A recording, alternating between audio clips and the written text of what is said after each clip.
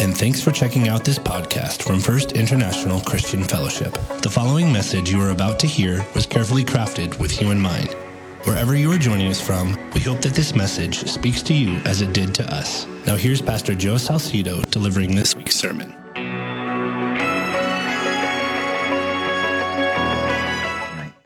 And I pray, Father, for the heart of those who are lost that still needs to surrender their life to you. I pray, Lord, that this will be the evening that they will yield to your calling.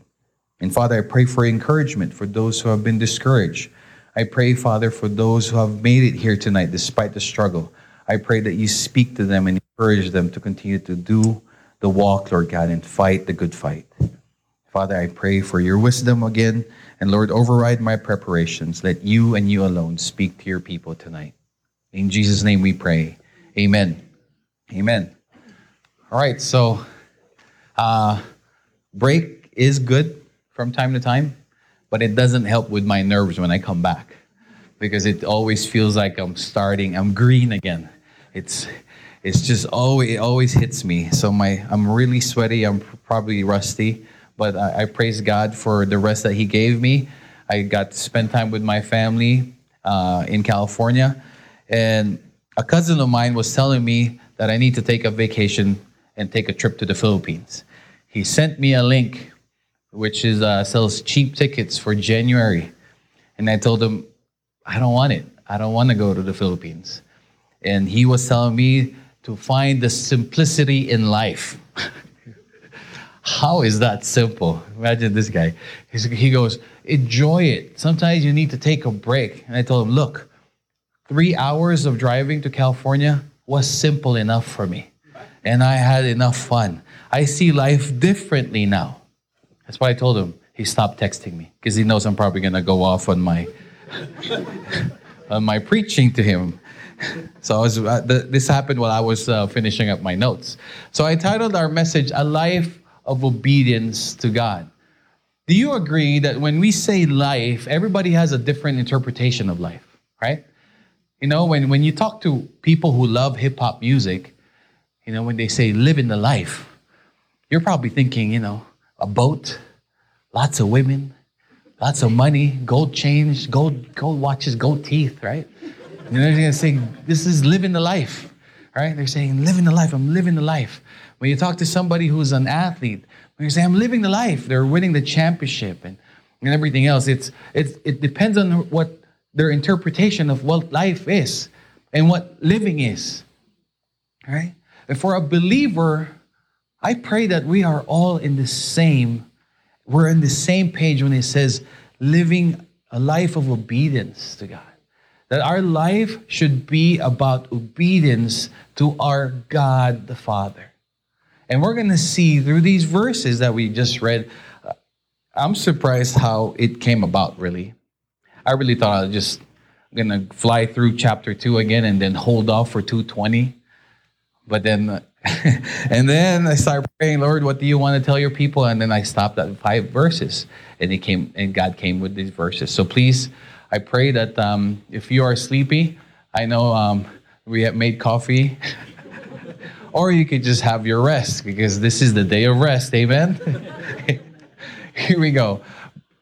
This is our introductory verse, Matthew 28:19. It says here, therefore, go and make disciples of all nations.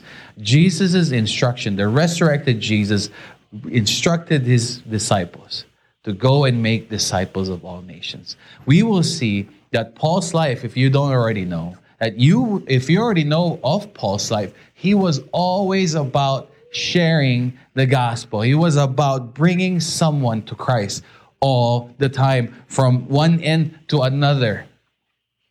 And this one, John 13:34-35. A new command I give you, love one another as I have loved you. So you must love one another. By this, everyone will know that you are my disciples, if you love one another. In Paul's life too, I could always see this. In these verses that we're going to be tackling, you could see it, that his love for other people surpasses almost everything except his love for God. But he never comes off not loving. When he reprimands Peter in the next Sunday when we see it, it's because out of his love for God and his love for Peter and for his love for the believers that are the Gentiles. You know, it's Paul's life has always been about these two things. So let's begin. Then after 14 years, I went up again to Jerusalem. This is Paul speaking, this time with Barnabas. I took Titus along also. I went in response to a revelation and meeting privately with those esteemed as leaders. First point, if you look back on chapter 1, you would see that he went out 3 years after he met Jesus in the Damascus, right? In the road of the Damascus road. He went away for 3 years. And then he learned whatever he needed to learn there. God taught him everything he needed to learn. And then he went on for 14 years. He did meet the disciples before he traveled. But then 14 years later, he got a revelation. God called him, told him to meet with the disciples once again. 14 years. What's my point? When God tells you to do something, you drop everything. You drop everything and you do what God tells you. For most of us, see, he's doing good work. Do you agree? Those 14 years of missionary work, planting churches, pastoring churches, teaching believers, but then God told him to go and see the disciples. He dropped everything. 14 years later. For most of us, for some of us here, we still need to answer that call that God has been telling us to do. For some of us, we still need to respond to his call. We know it's God who called us. It's clear. We know it's God, but we're holding it off. We're putting God on the, second or third or fourth. We don't want him to be first. Not yet. I'm too young, Lord. I haven't met my wife yet, Lord. My husband hasn't changed yet, Lord. You haven't given me that promotion yet, Lord. I still don't have that house yet, Lord. I still don't have that retirement yet, Lord. I don't want to respond to this other call that you're giving me or you've told me time and time again. We want to continue our life as we see. And you see this? If you're going to tell me, well, I'm doing something good for God. Sometimes, even if you're doing something good for God, God will tell you, wait, I need you to do something else for me. Right? And then you drop it. You see it. We have to see from Paul's life. He dropped it. Then he went. He went to see them. And then his next point is he went to see the leaders. We're going to see it's Peter, James, and another guy that he met, the pillars of the faith at that time. He met with them. He said, I presented to them the gospel that I preach among the Gentiles. 13 years later, he's been planting churches, he's been pastoring churches, he's been telling people, and then now he wants to, this is what God wanted him to do. Verify your gospel with them. He did not meet with them before and say, hey, teach me the doctrines. No, it was Jesus who taught him the doctrines of the faith. That's why, if you remember our first chapter when we tackled it, it was God who revealed to Paul everything that he then passed on to the churches and to the people. And here, he's saying that I wanted to verify with them. It's good from time to time to check your doctrine. Amen? It's good from time to time to have it tested, to put it on acid test, to see if you're on the right page. Don't you agree? And it's okay to be wrong from time to time. The guy the prideful Christian said, nope, I'm never wrong. You were just wrong. But he says, I presented to them the gospel that I preach among the Gentiles. Again, the gospel. Believers of FICF, especially the ones that's been here since the birth of it.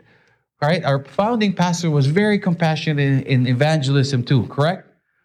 And you know what next verse, that's why I had the verses not printed down on your programs tonight, is because I want you to guess, if I am saying the gospel, what verse should we be looking at the next one? Somebody say it loud. The gospel. What's the gospel? Where is it? They're galing. Yes. 1 Corinthians 15:3-10. For what I received, I passed on to you as of first importance, that Christ died for our sins according to the Scriptures, that he was buried, that he was raised on the third day according to the Scriptures. If you want to know the gospel, if you want to learn how to share the gospel, it's right here. Understand this. Look into it.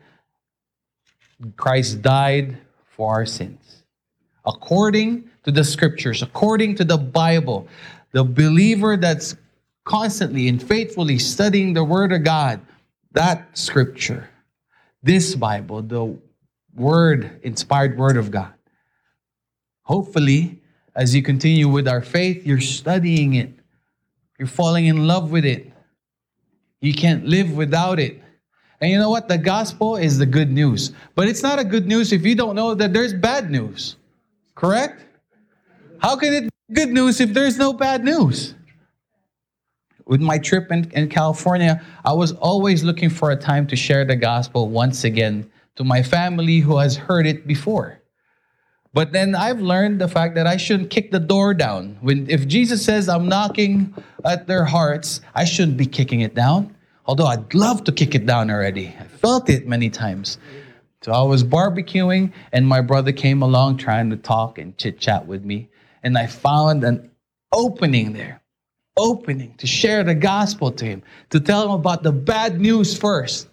The bad news first. To tell him that if he dies without Jesus, there's eternal death for him. And I told him that if you think what I'm doing is a joke, tell me now. If you think my faith is a joke, tell me now. If you haven't seen any change in me, tell me now.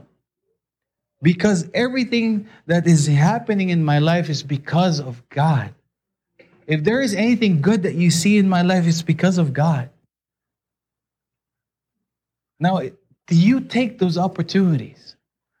Do you see those opportunities? Do you even look for those opportunities? Is the question. The worst is, do you even know how to share the gospel? Do you even know what the gospel is? Well, I know I stood up there, took your hand, and I thought we were good. You were when you prayed. But then there's more studying, right? There should be hunger in there. There should be hunger in there. And everything else you see here, when Paul said that Jesus revealed himself to 500 people and then some witnesses. Because our Jesus is alive. Amen? That's why in this church, that cross is empty. That cross is empty. Because he's no longer there. So that's the good news. But there's no good news if you can't tell them the bad news. So do me a favor, don't even tell them about the good news if you can't tell them about the bad news. Because they're going to say, what are you talking about? I'm a good person. I'm a good person. And if there is a God there, he will know that. The biggest insult to God is that, the goodness of man. Because if you think your goodness will take you to heaven, then you're telling Jesus that everything that he did on the cross was useless. Do you agree? That's a big insult to God. Man's goodness. It's an insult to what he has given us. There's a gift for us to receive. So that's one of Paul's life. One of the aspects of Paul's life. His obedience to the gospel. To sharing the gospel. To the Great Commission. First point of his life is he was always about that.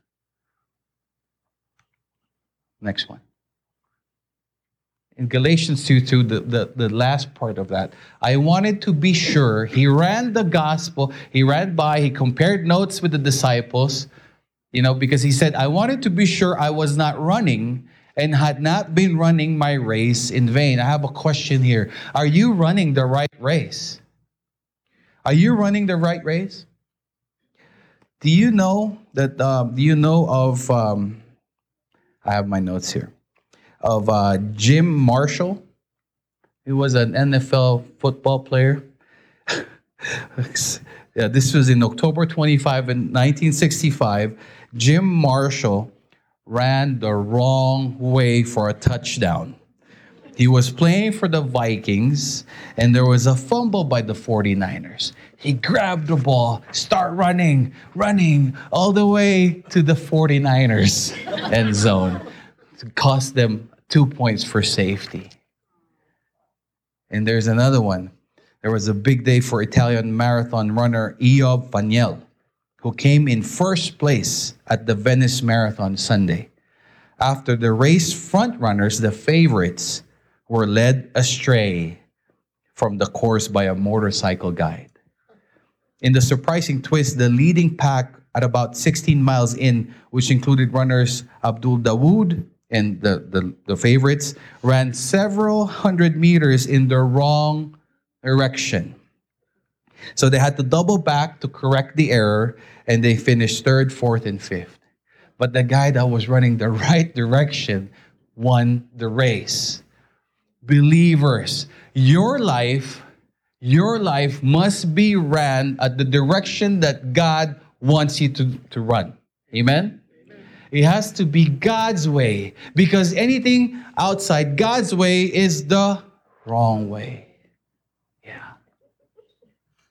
I can't believe that made sense, really. It's so simple, yet so profound. But then how many of us, look at your week this week. How many of us were we actually running the right direction for the race? Everybody quotes it. You know, I have a friend who is a politician in the Philippines. He's a batchmate of mine. He's a perfect politician because he makes promises that he can't keep. But he loves to use the word, "But I fought the good fight." Come on. How is that? What does that have to do with politics? I fought a good fight. I ran the race. Really? What's the race? What is Paul talking about when it comes to that? The direction of a Christian's life is obedience to God. Amen? Whatever it may be, however costly it may be. I have another question.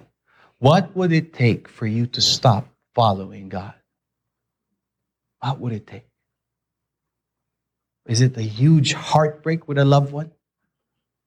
Is it a betrayal? Is it your health? Some of us have answered that. Some of us have answered, well, he took my wife, so never mind. I don't want to follow him anymore.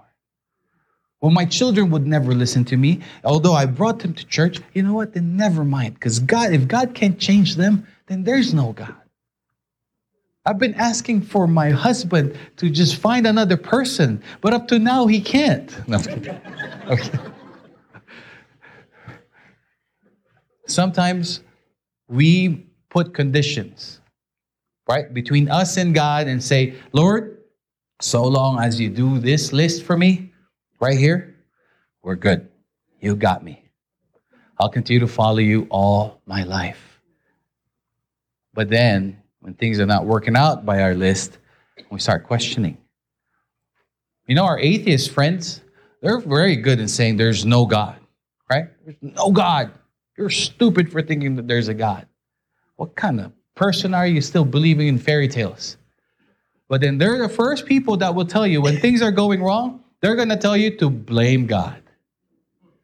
They're going to say, how can there be a good God if these things are going like this? Bad things are going on. How can there be a God? They'll point you to that direction. Although they already dismissed the fact that there's a God. So frankly, they're really confused. But believers, sometimes we act as if we're an atheist. Sadly, some of us act as if we're unbelievers. We're only believers by faith, but our lifestyle doesn't show it. Because when things start going wrong, we stop following God. We stop following Him. Where things are not going well the way we want it, the way we thought it should go, we stop. We stop praying. We stop fellowship. We stop going to church. We stop everything. We drop everything. Now we're going to do it our way. But then we say, I wanted to be sure. When Paul says, I wanted to be sure I was not running. I was not running and had not been running my race in vain. He says it too here in Philippians 2:16. As you hold firmly to the word of life, and then I will be able to boast on the day of Christ that I did not run or labor in vain. Psalm 90:12 says, teach us to number our days that we may gain a heart of wisdom. I included that because you know what? If you don't know that your time is running, if you don't know yet that your time is running, why would you care to run the right race now? Some of us think we can live forever. Some of us think we're going to be like Pastor Charles here. Pastor Charles is so blessed with a long life. The Bible says that, right? A long life is a blessing from God. But none of us are guaranteed tomorrow. Who's guaranteed here tomorrow except Pastor Charles? Nobody. Nobody's guaranteed tomorrow. But then we live our life, we waste our time on things that the world tells us to do. Right? Living the life as the world tells us. Living the life as the word tells us. We're reaching in for another degree.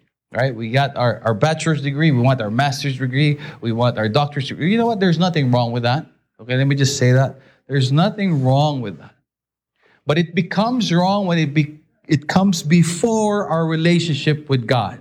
Amen? It becomes wrong when you've been denying the calling that God has been telling you to do.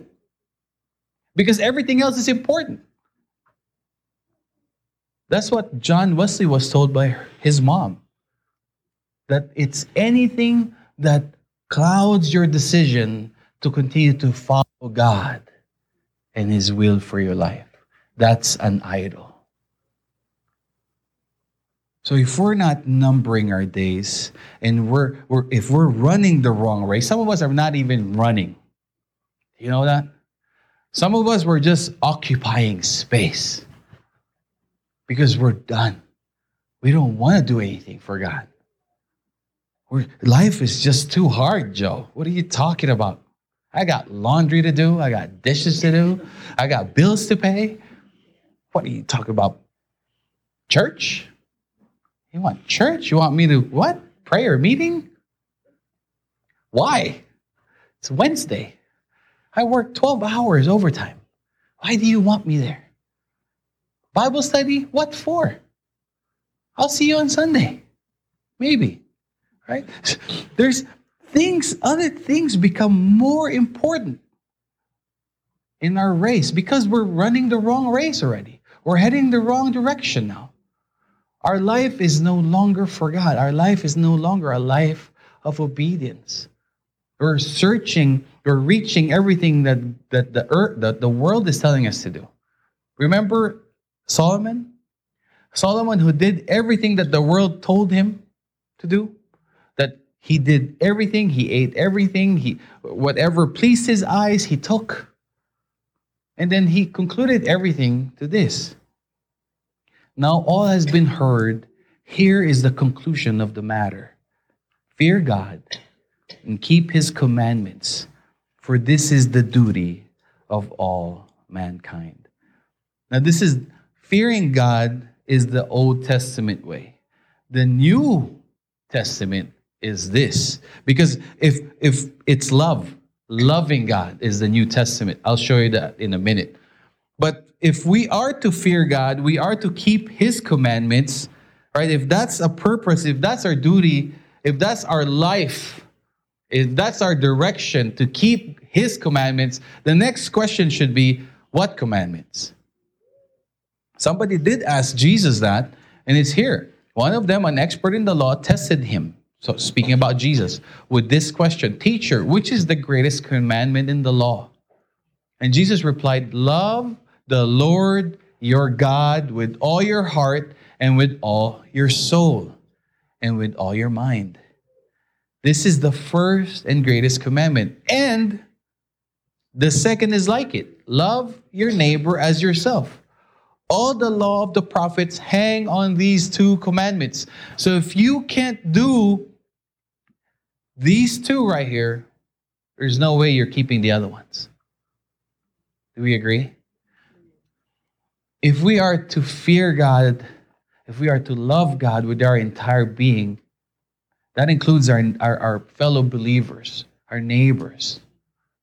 And this is our life purpose. This is our life of obedience. Our life should be a life of obedience to God. To what? To the commands, these two commands. To love Him with our entire being. So what race are you running? And whom do you love more? Some of us are saying, I love my boyfriend more. I love my girlfriend more, Pastor. And you don't know what it feels because you don't know him.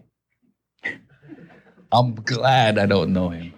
But let me tell you, love jumps out the window the first month that you don't have anything to pay for the bills. Right? Love goes off the window when trials come your way. If you're still in your honeymoon stage, I don't mean to break the bubble here, bust the bubble here, but you probably already heard it. It's not a Hollywood ending. The world will disappoint you, and that includes your loved ones. Human love has an end. We all have our limitations. Your love for me has a limitation. My love for you has a limitation. Because that's human love. So we need to reach godly love. The Holy Spirit in us is the only one that makes us run for the right race, makes us love our neighbors in the ways that we can't. You know that when God sees us, God sees Christ, right? He sees Christ. It's like when you're driving, I heard this example this week and I loved it. When you're driving in your car and you pass by me, I'll see you in your car. If I drive by your house and you're by the kitchen and you wave at me, I see you in your house. If you tell me, if I drop you off in San Francisco to go to the Philippines, you get into that plane, I'll wave at you. I'll see the plane. I might not be seeing it, but I know that's your plane. But I know you're in the plane. It's the same when you have accepted Christ. We are in Christ. That's how God sees us. God doesn't see our imperfections. So we can run. Just like getting in the plane, you can't fly yourself to the Philippines. But you can inside that plane. When you're in your car, you can't run 75 miles an hour to go to work. But you can with your car. You can't love your neighbors and you can't love God without the Holy Spirit in you. The only way we can live this Christian life, which is impossible, is with the Holy Spirit that gives us the strength. But we need to obey. Because that's the bad part. We have the free will. Before I thought free will was such a gift. But then I realized, the more I learn the scriptures, I'm like, man, how I wish God would just push that button and I'll just be obedient all the time. There's no temptation. I won't be tempted. I won't be, going back to my old sinful nature. But sometimes you are tempted because you still have that choice. Once you've accepted Christ as your Lord, the Holy Spirit dwells in you, but then He empowers you to be obedient, to love your neighbor, to love your enemies. Right? I'm shaking my head because love your enemies, how can they go together? Right? You're supposed to annihilate, and then enemies should be together. But loving enemies, it's no. But Jesus said that, love your enemies. We can only do that with the Holy Spirit in us. And we can see that in Paul's life. Paul, always about sharing the gospel. And his love for God shows in his love for other people. No matter how difficult they are. Remember, we studied the book of Corinthians, right? 1 and 2. But despite all of that, he still loved them because of the love of God that was coming out of him. And he was spreading it to the other people. Going back to Galatians 2, 3, 4. Yet not even Titus, who was with me, was compelled to be circumcised. Again, remember our opening? The Galatian church was infiltrated with false believers. The Judaizers went in there and they started telling the believers there that they need to add circumcision in their faith. They need to do certain Jewish traditions, which is one, the circumcision, to complete their salvation. And it says here, yet not even Titus, who was with me, was compelled to be circumcised, even though he was Greek. This matter arose because some false believers had infiltrated our ranks to spy on the freedom we have in Christ Jesus and to make us slaves. Jesus has removed us, has released us. If you have accepted Christ as your Lord, you are no longer a slave to sin. We are free. But then these people here, and same now, we need to be aware. Jesus and Paul reminded us that we need to be aware of certain teachings, certain teachers, or maybe people that you're with around here that's trying to enslave you again, trying to tell you that you need to add or do certain things to add to your salvation. Let's look at what Paul said. Believer, beware. This is in Acts, and he was talking to the leaders of Ephesus. Pay careful attention to yourselves and to all the flock in which the Holy Spirit has made you overseers, to care for the church of God, which he obtained with his own blood. I know that after my departure, fierce wolves will come in among you, not sparing the flock. And from among your own selves will arise men speaking twisted things to draw away the disciples after them. See, this is why there's a huge need for you to truly know the Word of God. You studying the truth, you knowing, and you praying. You know, there's been a lot made about love and grace about our faith, which is good. But we have to also understand that we need to develop a discerning spirit. We need to be praying for wisdom and discernment. We need to know, okay, what's being said? Is that right? Or is it wrong? Lord, guide me. You know, you see the verse and you look at the verse and you just compare. What is being said? Right? You know, the funny thing is, God compared us to, we're called sheep by singular and as a group. Did you know that the sheep, when they're being sacrificed, they don't even bleat. You know, they don't make noise. They just let you cut them, kill them, and bring lamb chops to your kids at night. They don't complain. They don't make any sound. They don't bleat. They bleed. Did you know that the only protection, they can't protect themselves from predators. The only protection that sheep has is when they flock together. Because the wolves, they see it, there's many, they're scared. There's many of them. So why are we being compared? Why did Jesus compare us to sheep? We're his flock. Because you know why? Our only protection against the enemy is being together. Being together. Because the ones that are astray from the flock are the ones that the predators capture and devour. So the enemy, knowing this, what's their plan? We need to infiltrate. We need to go in there, pretend that we are one of them. I love spy movies. I love it. It's just awesome. Whoever thought about spies it's a smart person. All right, they pretend they're friendly, they're part of the group, and then they start changing, and this is what Paul's saying, right? Be careful. When they deliver certain things, you have to identify it. Same with the Galatian church.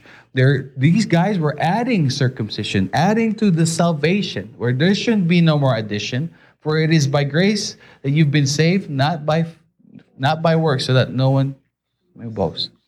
Sorry, I've been developing this forgetfulness lately. Jesus said it too. Jesus warned us to. Beware of false prophets who come disguised as harmless sheep, but are really vicious wolves. You can, look at this, you can identify them by their fruit. How? By their fruit. That is, by the way they act. Can you pick grapes from thorn bushes or figs from thistles? A good tree produces good fruit, and a bad tree produces bad fruit. A good tree can't produce bad fruit, and a bad tree can't produce good fruit. So every tree that does not produce good fruit is chopped down and thrown into the fire. Yes, just as you can identify a tree by its fruit, you can identify people by their actions. So before you start looking around and giving the stinky eye to the to the false prophet or the false brethren that you're thinking, you start giving them the stinky eye. The first question should be, is this you? Right? We should first look at ourselves and say, is it me? Right? Because that's what James said. Why look at your brothers, the saw that's in your brother's eye? Well, there's a plank in yours. I'm not calling anybody. I'm not calling you the wolf here. But this is a good warning, correct? This is a good warning for all of us. This should move us to what? To ask for God's help. Lord, give me wisdom. Lord, give me discernment. Lord, reveal to me what is true and what is not. And Lord, protect us from the enemy. And that also tells us, since I talked about being together, that also tells us the importance of church. The one sign of a sheep being sick is it goes away from the flock. And it doesn't have an appetite. This is about the sheep, the animal, okay? I'm not talking about the believer. But then if you think about it, it's very similar. The first indicator that a believer is sinning is he loses or she loses fellowship, breaks fellowship with the flock first. Right? First indicator that the sheep is sick. Second is there's no appetite for the word. There's no appetite. No more Bible study. No more prayer meeting. No more study. No more church. Everything else is more important. So, but we have to watch. In the context of our verse tonight, Paul tells the Galatians that you have false brethren there. And they're teaching you a false gospel. He's telling them. They came in by stealth, undetected. So here's Paul, because of his love for them, because of his love for God and his love for them, is again writing this letter and telling them, hey, there's something wrong there. Going back to Galatians, we did not give in to them. Look at this, Paul saying, we did not, him and his team in Titus, he says, we did not give in to them for a moment. He didn't even buy it, not for a second. See, if we're going to live a life of obedience to God, we will be so solid in the Word of God that nothing can shake us, not even for a second. Once you see it, you're going to say, nope, wrong. I'm standing firm in the Word of God. Correct? But then if you're just playing around with your faith with the Lord, you're going to sway. And whichever you think you hear, whichever is good, whichever is bad, you're just going with the flow. But if you stand in the Word of God, you know the truth, nothing, it won't move you. See, Paul says, we did not give in to them for a moment, so that the truth of the gospel might be what? So that they will know that I'm smart? No. So that they know that I'm the guy that they need to be talking to, not them? No. It's because for them. It's for the Galatian church. It's for the other people. If you're going to live a life of obedience, you're going to be unselfish. You're not going to be thinking about yourself anymore. Not so much about yourself. You're going to live an unselfish life because your love for God compels you to love others. There's no about enriching yourself. Although God will bless those who are obedient to Him, but there's not going to be so much for us.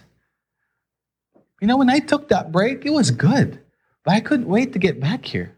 I felt like I was doing something wrong. Either that or I just don't know how to take breaks anymore. I felt like I don't feel right, but I know I need to take a break because I'm already getting stressed. But it felt wrong not to be with you guys during that Sunday. And then my discernment was all the more, my radar started going off when I started hearing the message that was incorrect. I wanted to get up, but I was in the theater. It was a recording. There's no point. But that's another story. Can you believe that? Will you be able to sit down here and watch the pastor on the screen? Okay, I'm sounding legalistic, right? But I'm saying is it loses the fellowship, right?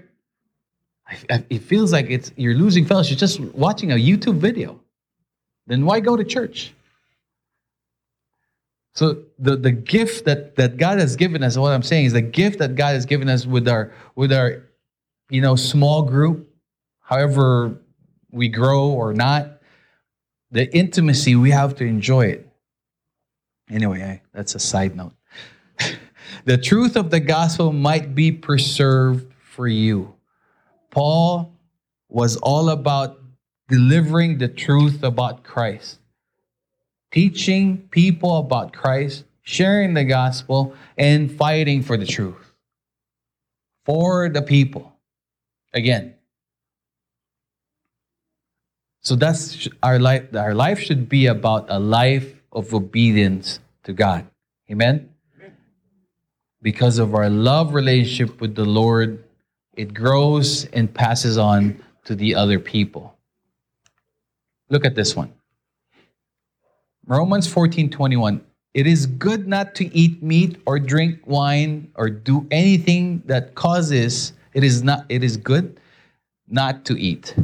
Okay, it is good not to eat meat or drink wine or do anything that causes your brother to stumble. Why am I putting in this in here?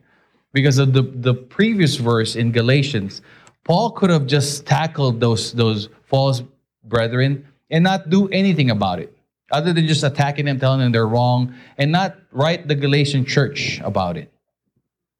But he did it, what he did, and with his whole life, everything that he did, the moment he met Jesus in the Damascus Road, was for God and to win people for God, even to a point of denying himself. So we need to also be the same way. We become a stumbling block when we are selfish. Well, I'm saved by grace anyway, so I'll just have this drink in front of my brother who still hasn't accepted Christ, my brother in California. I'll still act the same way, but I'm saved by grace. God knows. I've shared to him the gospel many times, many years.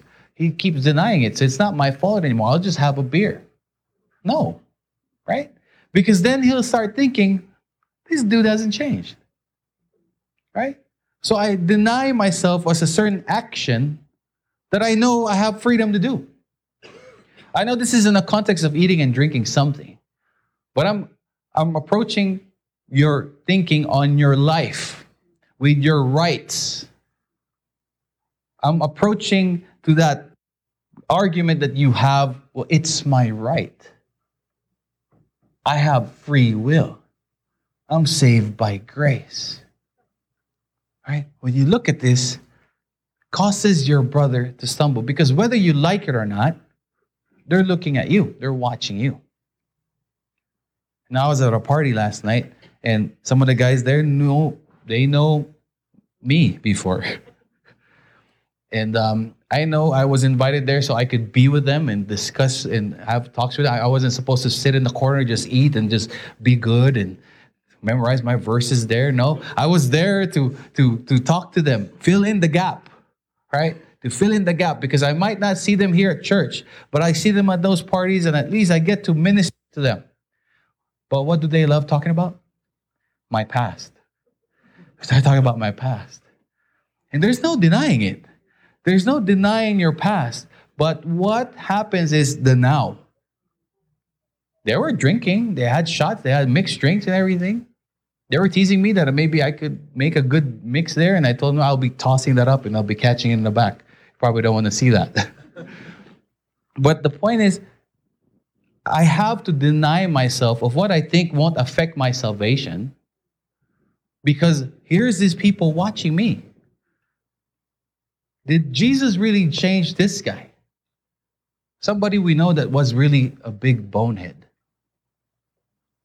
Right? So a life of obedience to God should be the main focus of a believer. Because if you are to share the gospel, you also have to live your life concurrent, aligned with the gospel. Right? It can't be opposite of what the message that you are saying. If you are saying you've been saved by grace, by God, yeah, they want to see it. Okay, what is that like? If you're still living the sinful ways, you might be saved, but then your fruits are not showing. So only you and the Lord knows it. What good is that? But salvation is accepting Jesus. But then you have to ask yourself, if you're still living that life, you are living a life of disobedience. Let's just be honest about that. You are choosing to disobey what God, because the Holy Spirit will not lead you to continue to live a sinful life. Do we agree? Because the Holy Spirit will convict you of those little things that you used to do that you could care less if anybody, what anybody thinks. But then the Holy Spirit will convict you. Joe, you shouldn't be saying that anymore. Joe, you shouldn't be approaching that situation like this anymore.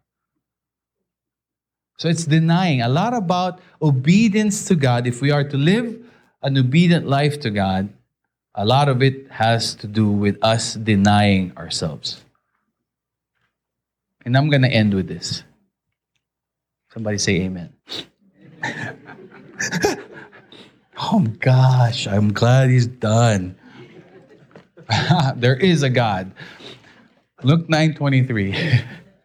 And he was saying to them, Jesus speaking to his disciples, if anyone wishes to come after me, he must deny himself. Coming after Jesus, obeying Jesus, has to do a lot with us not being ourselves anymore.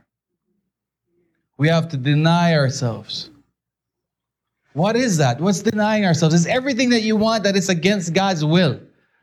It's everything that you want that is taking you away from that direction that God tells you to go. But which way is that, Joe?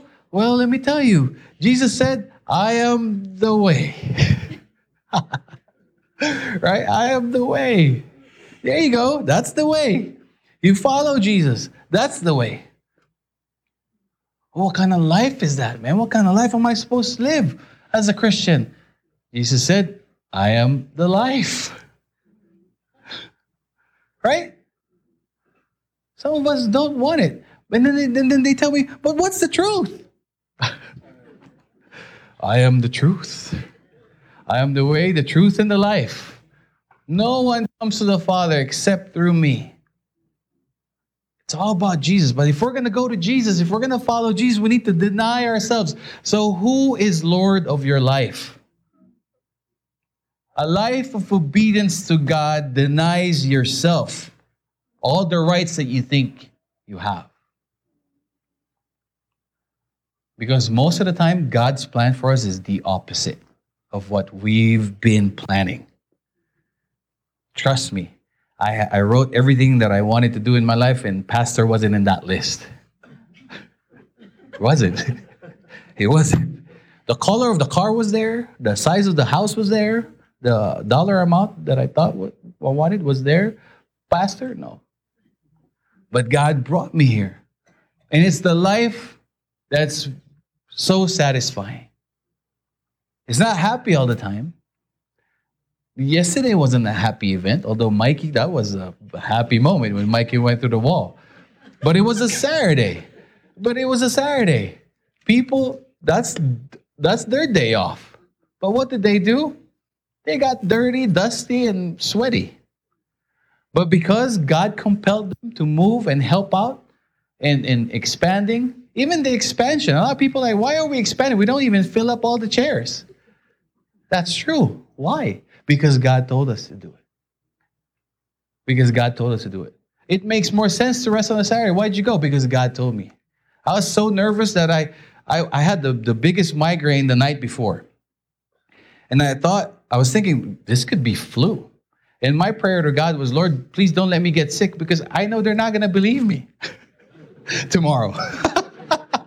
I'm going to call in, hey, Brother Dodd, I can't make it. Brother Edgar, I got the flu. They hung up, what are they going to say? Pastor just lied. He just don't want to do the work. Who wants to break this wall? It's his idea. He's not here. Right?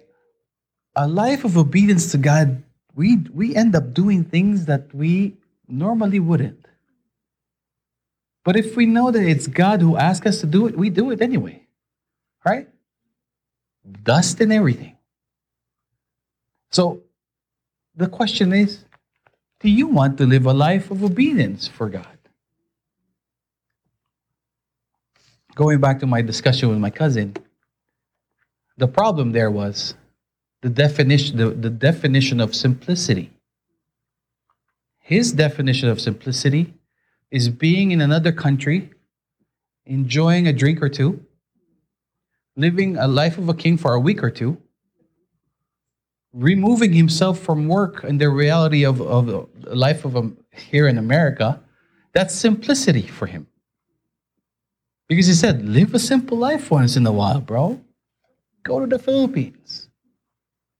But for me, simplicity is not that. See, it's the renewing of our mind. Romans 12:2. You change your mindset. You change. God changes how you see things. You know what simplicity for me is? And the most relaxing time for me? Before, when I was single, it was in the beach with my Mai Tai drink. But now it's my pajamas. It's with my pajamas. It's time for bed. After I brush my teeth, as I'm brushing my teeth, I'm like, I'm going to bed. No more phone calls. No more texts. No more emails. That's simplicity. A vacation for me is pot bless Sunday. It's true. Have you been in one? That's simple for me. Everything else is different. A life of obedience to God is denying ourselves and following everything that God has asked us to do. And Paul lived that life. As we tackle more verses next week and the following weeks, we will see again how he spent his life, how he raced the right race, that he was running the right race. He was fighting the good fight. And he lived his life for God, no longer for himself, but for God. That's a man who did all the things that he thought he needed to do, but yet Jesus told him, you're wrong. So believer, if you are a believer, you claim that you're a believer, you want to live the life, your life should be a life of obedience to God. Or else your life will be miserable because you'll be chasing after the wind. Let's close in prayer. Father, we thank you for your message tonight, Lord God, through the life of Paul. Lord, I pray for forgiveness for our sins, Lord God, for the many times that we've denied you, for the many times that we made ourselves the Lord of our lives and not you. Forgive us, Father, when we served as a stumbling block to others instead of a stepping stone for them to know you. Father, I pray for blessings for those who have been obedient to you. I pray, Father, that you give them the desires of their heart, because I know the desires of their heart is you and you alone, to please you. So, Father, continue to just shine your face upon them. And I pray that they will be so bold, Lord God, that they will share their life to other believers and to encourage those who are straying away from the faith, Lord. Father, I pray for your church here, Lord God, and I pray that we will continue to be pleasing to you. I pray that as a church together, Lord God, we will continue to be united with love. Because of our love for you, Lord God, we'll continue to love one another, Lord God. The love that comes from the Holy Spirit that is within all of us, Lord. Because I know, Lord, that we could be irritating and disappointing. Father, I pray, Lord God, for your presence in everyone's lives here. I pray that you use every single soul that is here, Lord God, tonight, to be your salt and light in this town, Lord God, in the Reno Sparks area, Father God. I pray that they will be bold and they will be obedient, Father God, that we will be bold and we will be obedient, Father, to live our lives for you and for you alone. In Jesus' name we pray. Amen.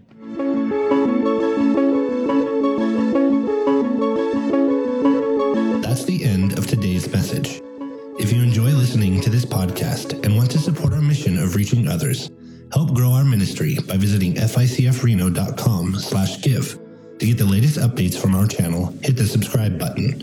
Visit our Facebook page by clicking the link below to let us know how God is moving